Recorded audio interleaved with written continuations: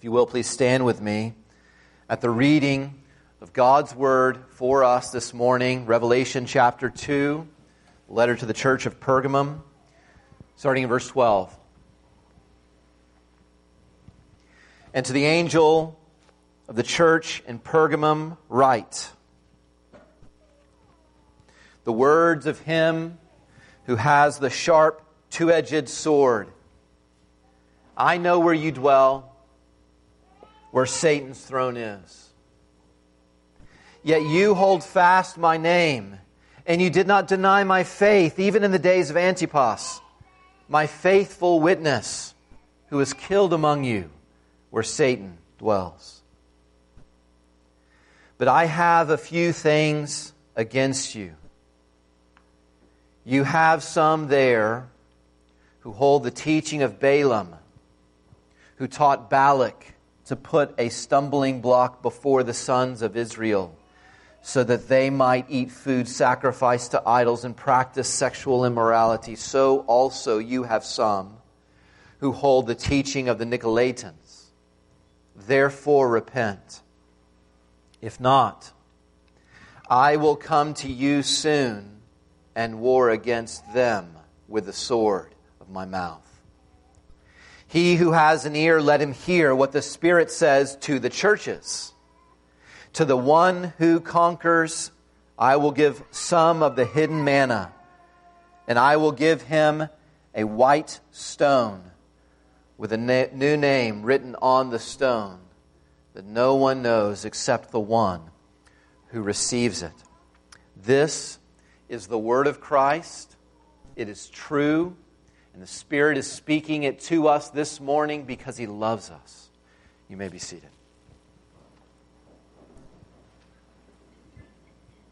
Hold Christ's faith so you might enjoy His feast. That's the letter in a sentence. The gospel truth that this letter is teaching us this morning is this call to conquer by holding Christ's faith in order that we might enjoy His feast. It's a call to conquer the temptation that we experience, you experience, to listen to teaching that will make light of sin. And it will make much of self. You and I want to hear about us. And we have only so much patience to hear about someone else who's greater than us. We need to know from this letter that we need to conquer those temptations, to hear things that make light of the Savior. Point number 1 comes from verse 12. Christ reveals Himself as the sword wielder. Verse 12, Christ reveals Himself to this church. Remember, as we've gone through each of these letters, self-revelation, what Jesus says initially about who He is the key to the call that He makes upon that church. And He says, I know what you need. This is the light of the world, who we were told at the end of chapter 1, who was walking among His churches, His lampstands. He knows each one individually. And He says, I know what you need, church in Pergamum, and I'm going to give you what you need, and what every church needs is Jesus. So, Jesus starts out by revealing what they need to remember about Jesus. Listen, Jesus, we will never reach the end of the glories of Christ. We have Adam in the Old Testament, and Abraham in the Old Testament, and Noah in the Old Testament, and Moses, and Aaron, and David, and Elijah, and Josiah, and all these people who are giving us little glimpses of Jesus, because no one is like Jesus. You can't learn about Jesus from any one person, and you don't know all there is to know about Jesus because you like certain things about Jesus. Every one of us likes certain characteristics of Christ, thinks about those characteristics of Christ, and we need to be reminded of all of who He is. And the church in Pergamum needs to be reminded that He's the one who bears the sword. He's the one who bears the sword. Now, when they heard Him reveal Himself as the one who has the two-edged sword, I am sure they did not hear Him say that He has this weapon and He's going to use it the way that I use weapons, which is not much. I've got weapons and I don't use them. They're not thinking, oh, that's a cool thing, He's got weapons. These are people who are surrounded by soldiers who have swords. And they've seen Him use them. And Jesus says, you need to remember, I've got a sword. In other words, what He's reminding this church of, and in verse 17, when the Spirit is speaking to the churches, including Redeemer Church this morning, what He's reminding us of is Jesus is a judge. And whether you like to think about Jesus being a judge or not, the church needs to remember that Jesus is a judge. So, Christian, when you think about Jesus having a sword, do you ever consider that He might use it against you?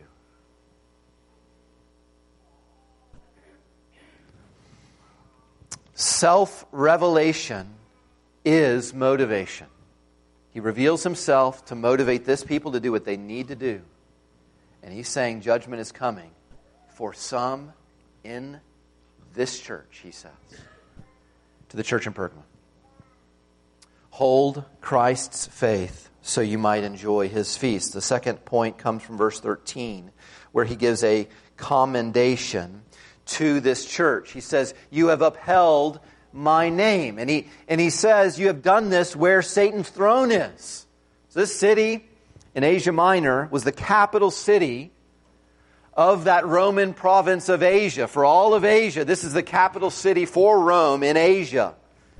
It is the first city who built a temple to Caesar.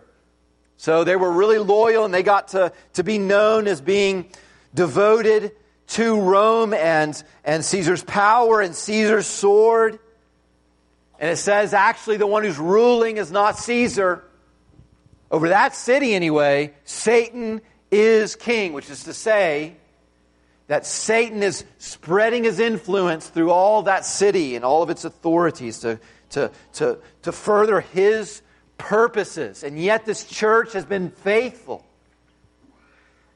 It says, you have, verse 13, held fast my name. What you're going to hear throughout these letters is Jesus' concern for His name. 4 of the letters say something about holding up my name. He says, you have upheld my name where Satan dwells. You did not deny my faith. You did not turn away from believing in what I have said. Even though Satan is lying throughout your city, you're not believing it, church.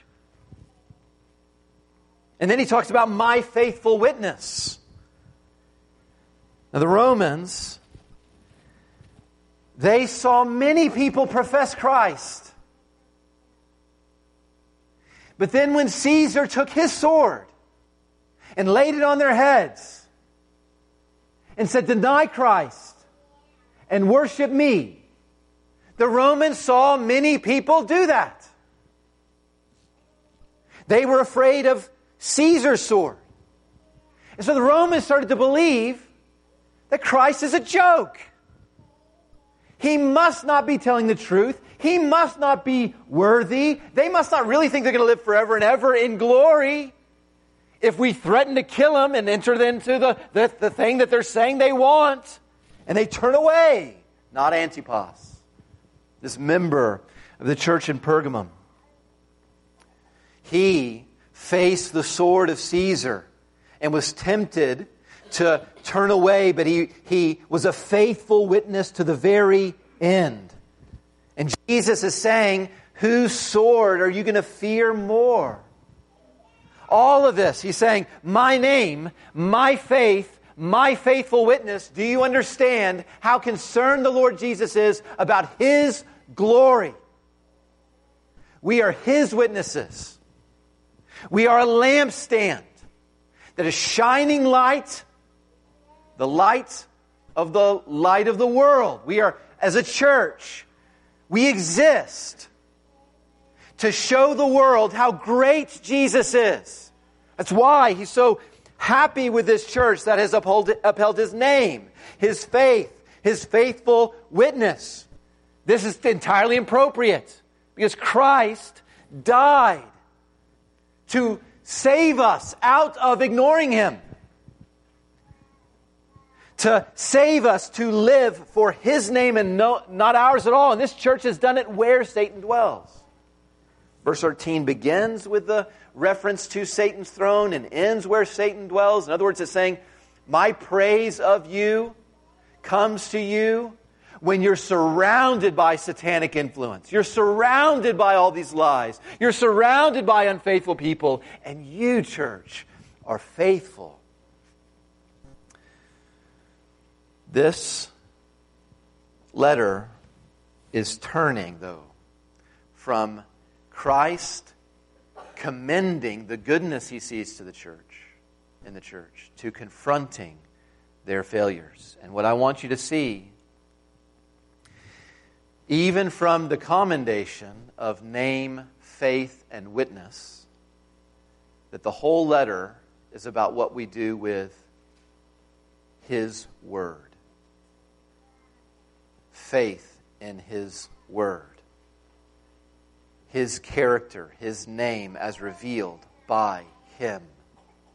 Witnessing in ways that are consistent with His Word. Point number 3 from verses 14 and 15. A confrontation with those who are holding to false teaching. Some in the church are holding to false teaching. You as a church are characterized. I know you. You're upholding my teaching, but some of your members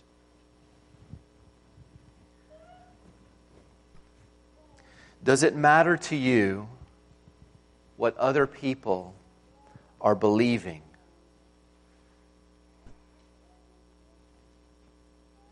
You got your doctrine all right. Does it matter to you what they believe? Do they matter to you?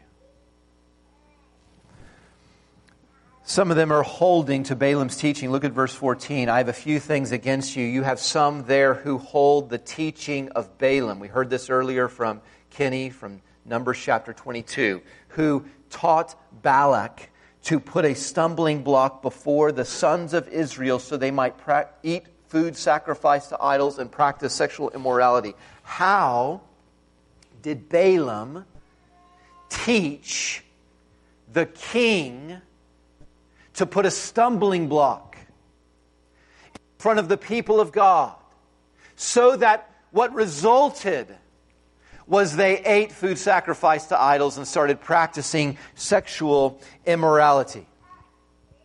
The king of Moab comes to a prophet of God, and he offers him a fee. He sends these honorable people with money and says, God's people have come out of Egypt and they're going to swallow us all up.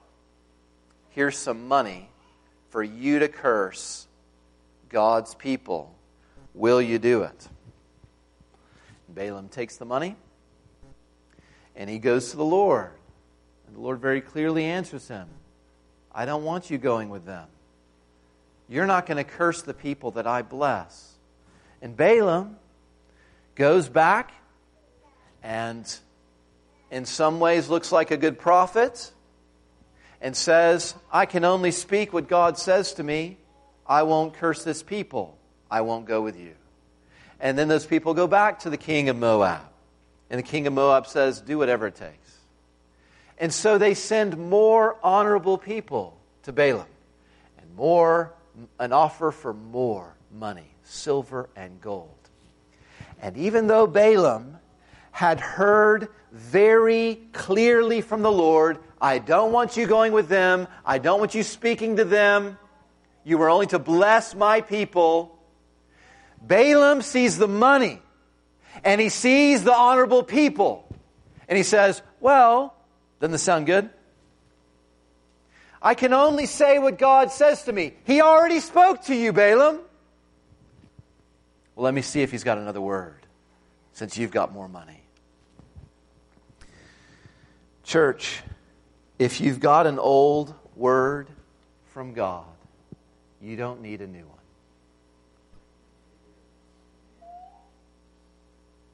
If He said it, and He never changes, you don't need another word. If you want another word, you better think about what you want. It may sound strange to us when we hear from Numbers chapter 22. Whenever the Lord, after He told Balaam not to go with them, and then Balaam comes back and says, but do you have another new word for me, Lord? It may sound strange to us that God then said to him, if they want you to go, why don't you go? And then Balaam went, and then it said the Lord was angered with him for going. He was angry with Balaam for going after telling him to go. Why? It was a test. I already spoke to you. You still want to go? Are you going to act upon my first word? And so the Lord appears to Balaam as an angel with a sword. And He's warning Balaam, do not keep going. Do not speak to the king, or else the sword's going to fall on you. And what Balaam ended up saying to the king of Moab, if you go on reading, beloved, you've got to hear what Jesus is saying to you in Revelation from Numbers. What Balaam ended up saying to the king of Moab was, God's people are going to beat you. God can't be defeated. It was all positive things about God. It was nothing positive about the guy who was paying him. And God killed him. And God killed 24,000 Israelites because those words led the people of God to worship Baal, false gods, and to practice sexual immorality. There is such a thing as Bible teaching that opens up God's Word, that will say things that sound so true. And this morning, Jesus is warning us that there is such a thing as Bible teaching that is motivated by self.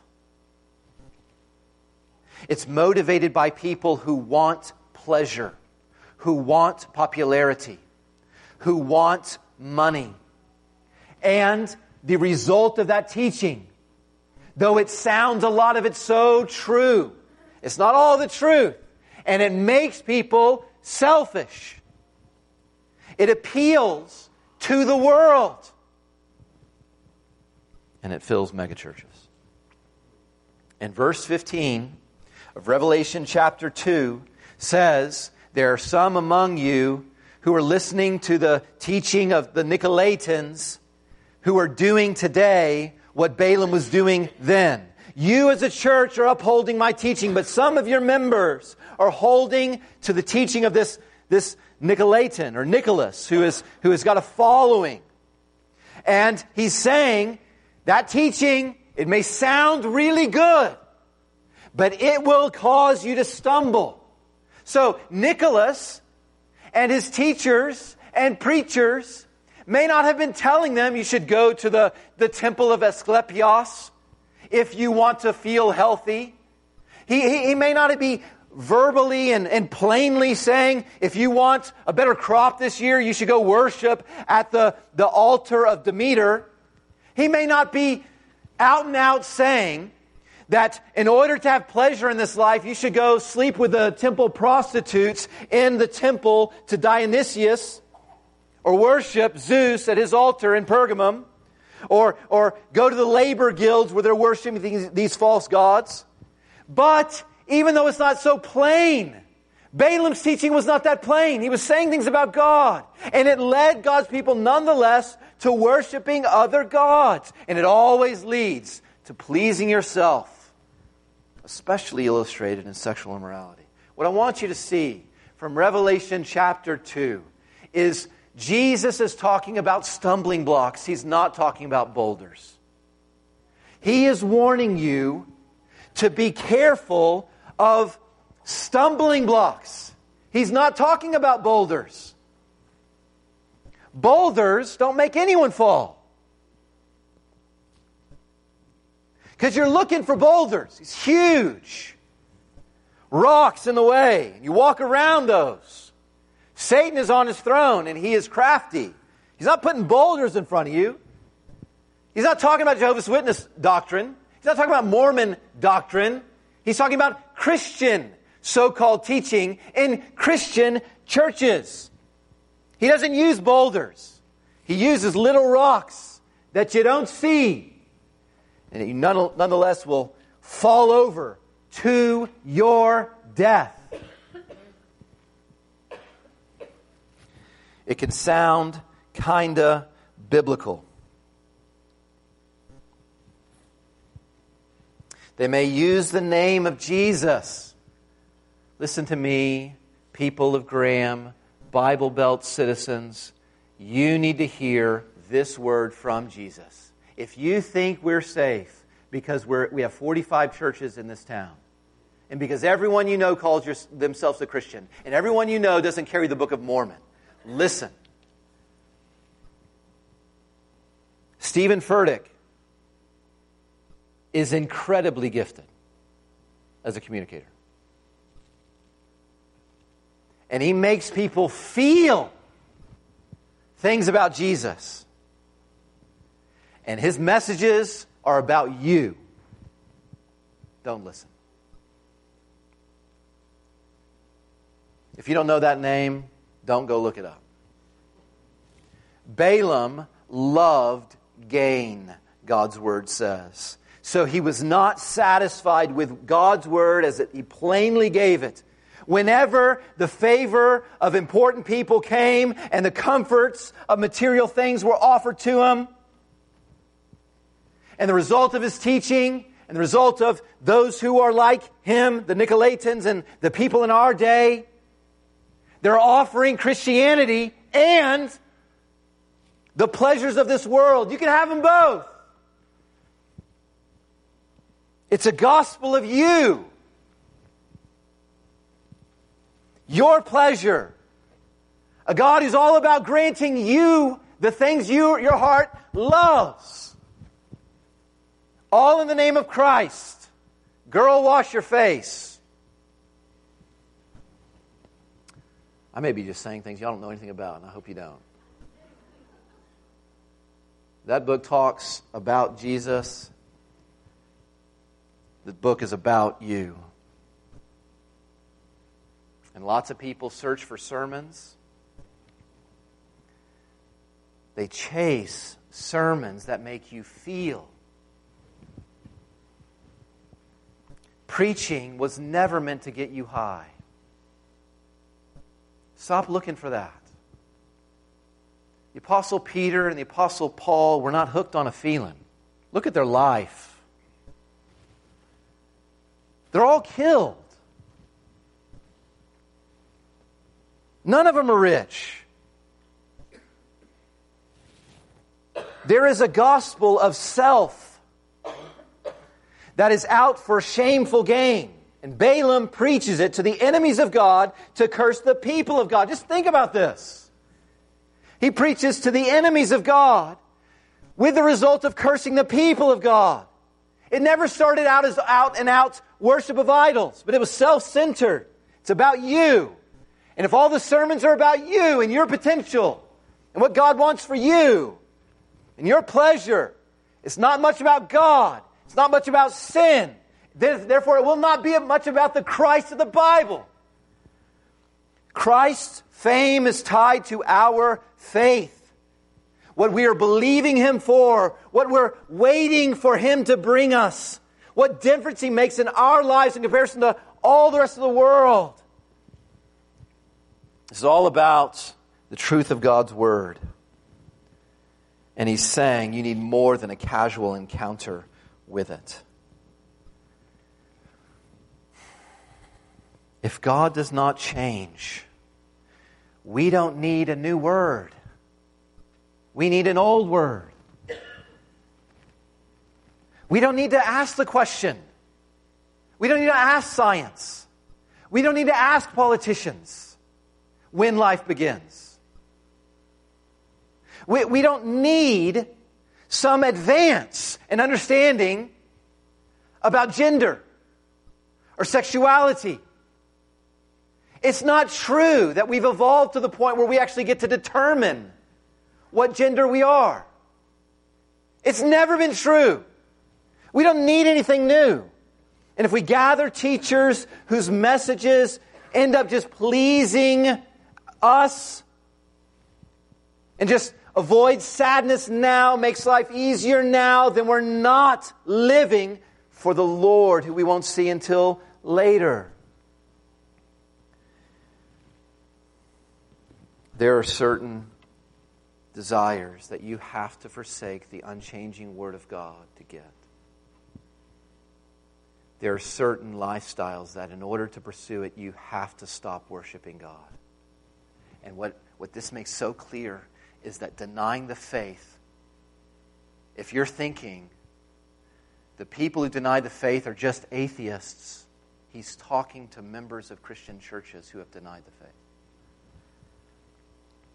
We need discernment. We greatly need discernment for what we're taking in.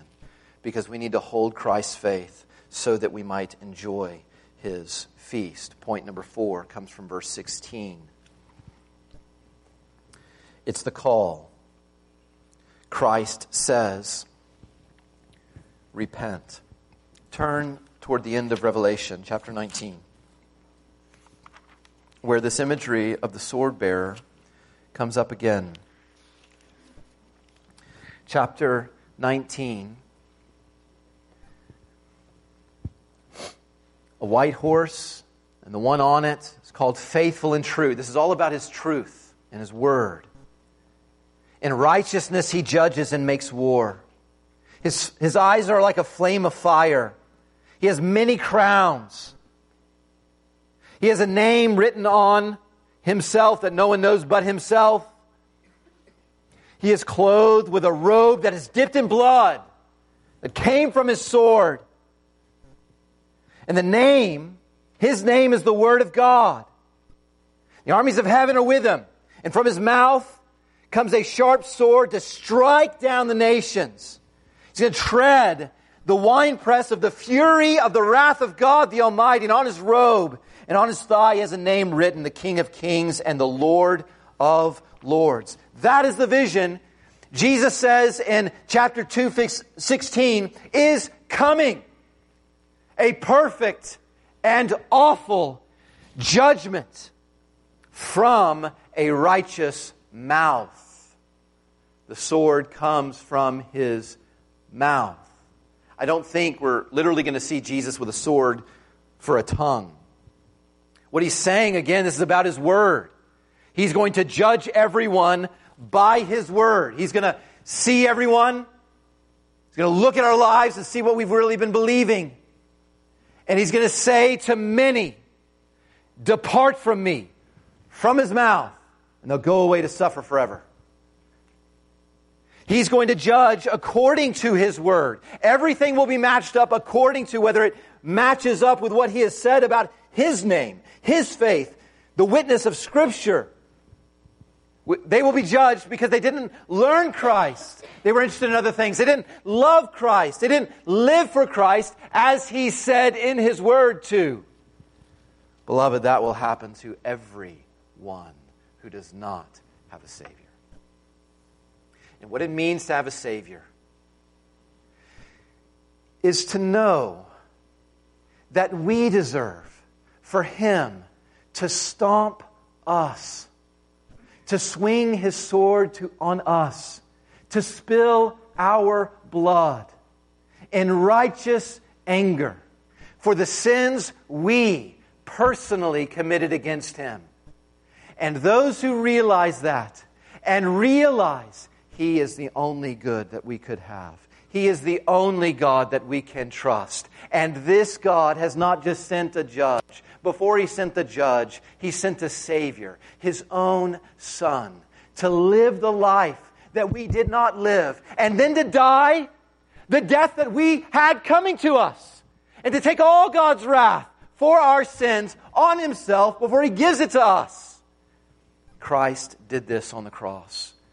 And then God raised Him from the dead, accepting that sacrifice and giving Jesus all authority to save everyone who will love Him.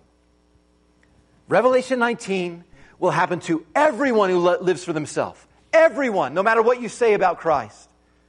But it will not happen according to verse 17 of our letter, which we're getting into in a moment. It will not happen to those who turn to Christ and know that He's Lord and live under His word, and who will go to life everlasting with Him. The first call that Christ has to each one of us is trust Him. Turn from your sins, and He will save you. He will save you first from Himself. And He will save you for Himself, which is what we'll see in verse 17. But first, verse 16. Notice who Jesus is going to war against. I want you to look carefully at God's Word. Chapter 2, verse 16. Who is Jesus going to war against? Them. Them. Not you, church. Verse 13. You who are upholding my name. He's going to come with a sword, and He's going to war against them in verses 14 and 15 who've turned away from the truth. He's going to war against them. If you swerve from His truth, you will receive His sword.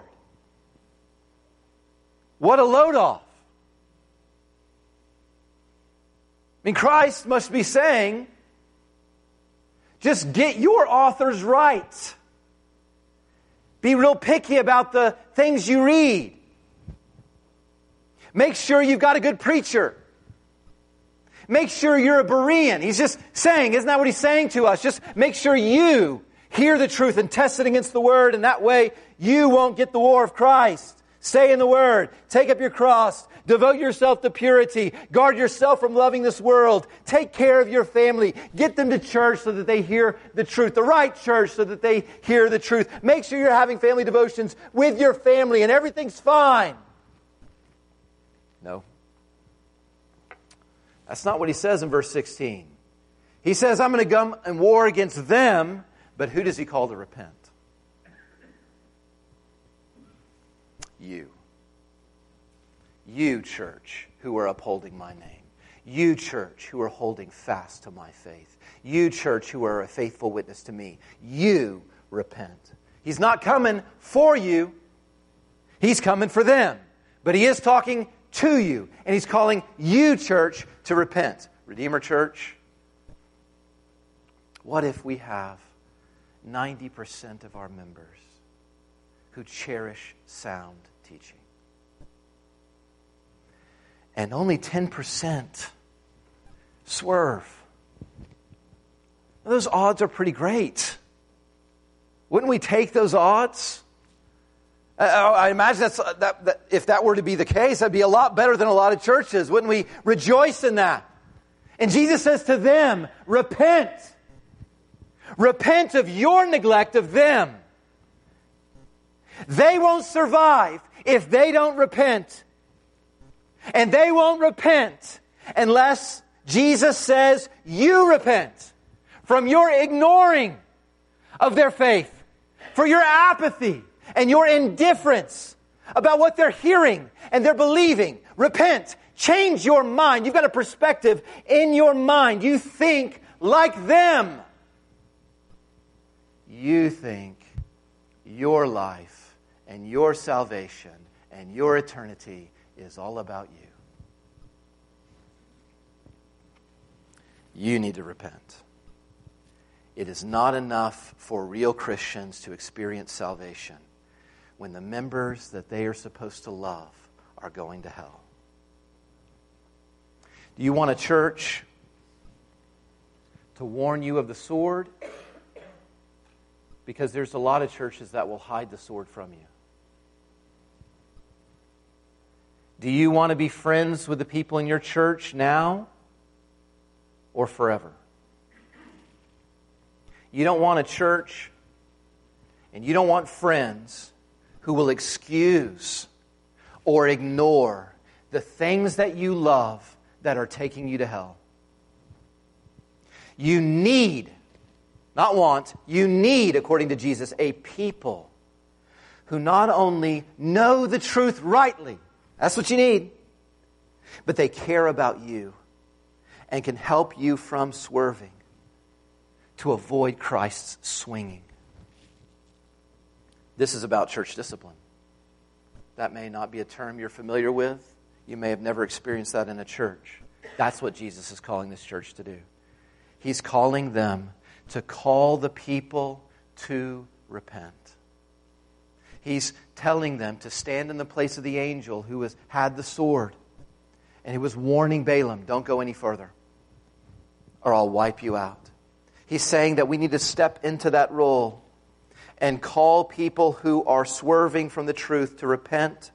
And if they will not repent from the things that they are believing that are false, to remove our assurance of their salvation and their membership. Because we love them. Because we don't want Christ to war against them. Because they need a warning. Membership in a church is a ministry. Membership in a church is a ministry. If you're a member of this church, do you know the members of your church? Do you know them? Do you know what they're reading? Do you know what they're listening to? Listen to me. Listen to me. This world will entice you to live for you and profess Christ.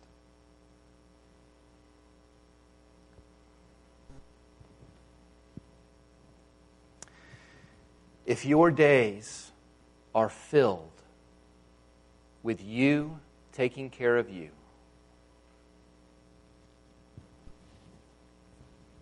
and your family, and you are not serving the faith of the members of your church, how can you say you are obeying verse 17? To conquer the temptation to make your life about your relationship with Jesus and ignoring other people going to hell in your church. Their hope for repentance is in your repentance from tolerance. We need to be a church who calls out to one another. We don't want you to defame Christ. We don't want his sword to destroy you. We want you at the feast of the Lamb. And that takes us to point number 5. The consequence of verse 17. Manna and stone. Yesterday I did what I had resisted by grace from doing for 4 decades of my life. I am a soccer player, and as a soccer player in Texas, I know that part of the evil world system where Satan rules is the game of football. And my brother was organizing this event, and for his support and for the children, I went to this little father-son football tournament thing, and they were telling us right at the beginning, because they need to say these kinds of things to football players. They said, don't be that guy. Don't be acting like you're going to relive your glory days of high school and try to steal things from the kids or tackle or take their little flag away. Don't be that guy. And I was just thinking, yeah, listen, glory hounds. You need to hear this. Well, then I got in the game. And I'll have you know that by the beginning of the second quarter, I had 2 interruptions. I should have heeded the warning after my first pick from the other team whenever I caught the pass of a little child, and he cried the rest of the game, and had to be dragged off the field literally by his father. I ruined everything for him, and I'm thinking, I didn't ruin it for him. He's sitting me play this game. I should have taken the warning from that little brat that this is what football produces, Ryan. You got one good catch, move on. But the world, this is the way the world works. It just woos you. It sucks you in. And so I committed myself, okay, I'm a pastor. I'm going to try to protect people from spiritual, wrongdoing and sin. I don't want to tempt those kids to be brats. And so I'm just not going to take another catch from the other team if a little child throws it. But then I'm in the game, and a little kid throws it, and it's something I can get to. I had to jump for it. I jumped for it. I pulled that thing down, and then I learned why they call that an interruption. Because I was running for a goal. I know it's called an interception. You're supposed to... I'm a soccer player, and I'm running for a goal, a touchdown. Anyway, I'm running for a touchdown, and I don't know, it just seemed so glorious, all the promises. And then there was this interruption, a pop. It promised glory, and it tore my hamstring. I should have known. The Lord didn't want Balaam to go because he wanted his people to be blessed. We need to, learn from my failure. Resist every offer the world makes to you. Jesus is saying it will be worth it not to eat food sacrificed to idols because I will give you manna. Jesus says in verse 17, it will be wise to avoid stumbling stones because I will give you a better stone. This is what Jesus is offering in verse 17. Better food, the hidden manna. See, the Jews believed. They had this story that when Nebuchadnezzar was coming to the temple to destroy it, Jeremiah got into the temple first, and he took the ark of God, which had the jar of manna inside it, and Jeremiah took it up to Mount Sinai, and that one day the Messiah was going to return to his exiled people, and he was going to bring them the hidden manna, and they were going to enjoy this feast together. And Jesus is saying, after in Revelation 19, I judge all my enemies, I'm going to bring you to a feast.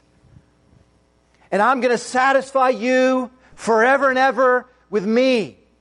In verse 17, he's offering them better fellowship than they can have from that sexual immorality that the world is offering them. I'm offering you, he says, the white stone and a new name. In John's day, what was very popular were these sporting events.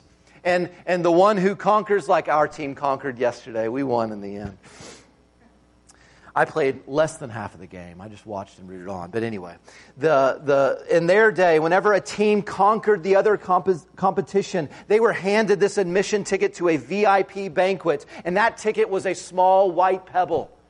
And if they got this white pebble and they had conquered, they can get into this wonderful feast. The world is offering you fullness. And Satan is getting inside Christ's churches, and he's taking in worldliness and self-centered preaching that offers you Christ forever and pleasures now. Eat the idol's food, he tempts us to do, and you will get the idol's goods.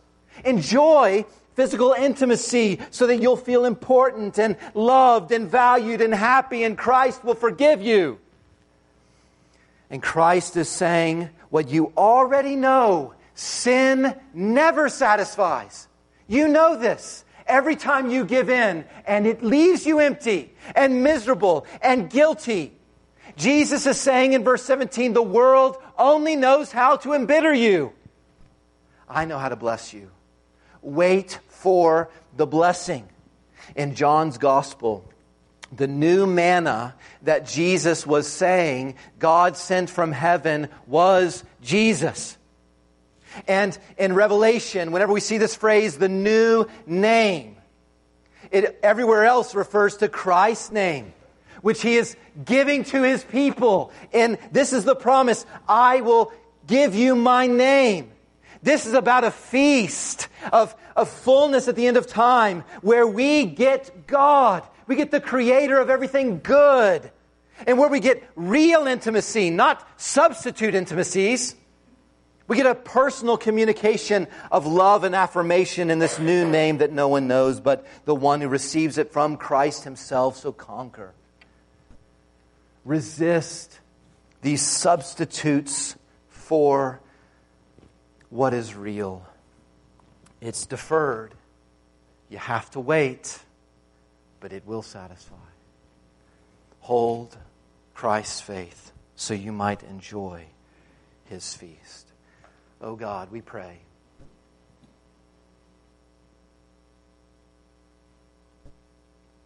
By your Spirit, we would repent of every attitude that is just worried about our own salvation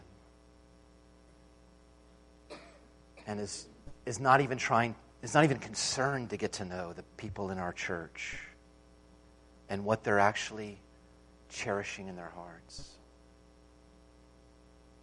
Prevent us from being the kind of church who's okay with people in our care who are going to hell. Make us a church who hears your word and shares your word. And we ask this in Jesus' name. Amen.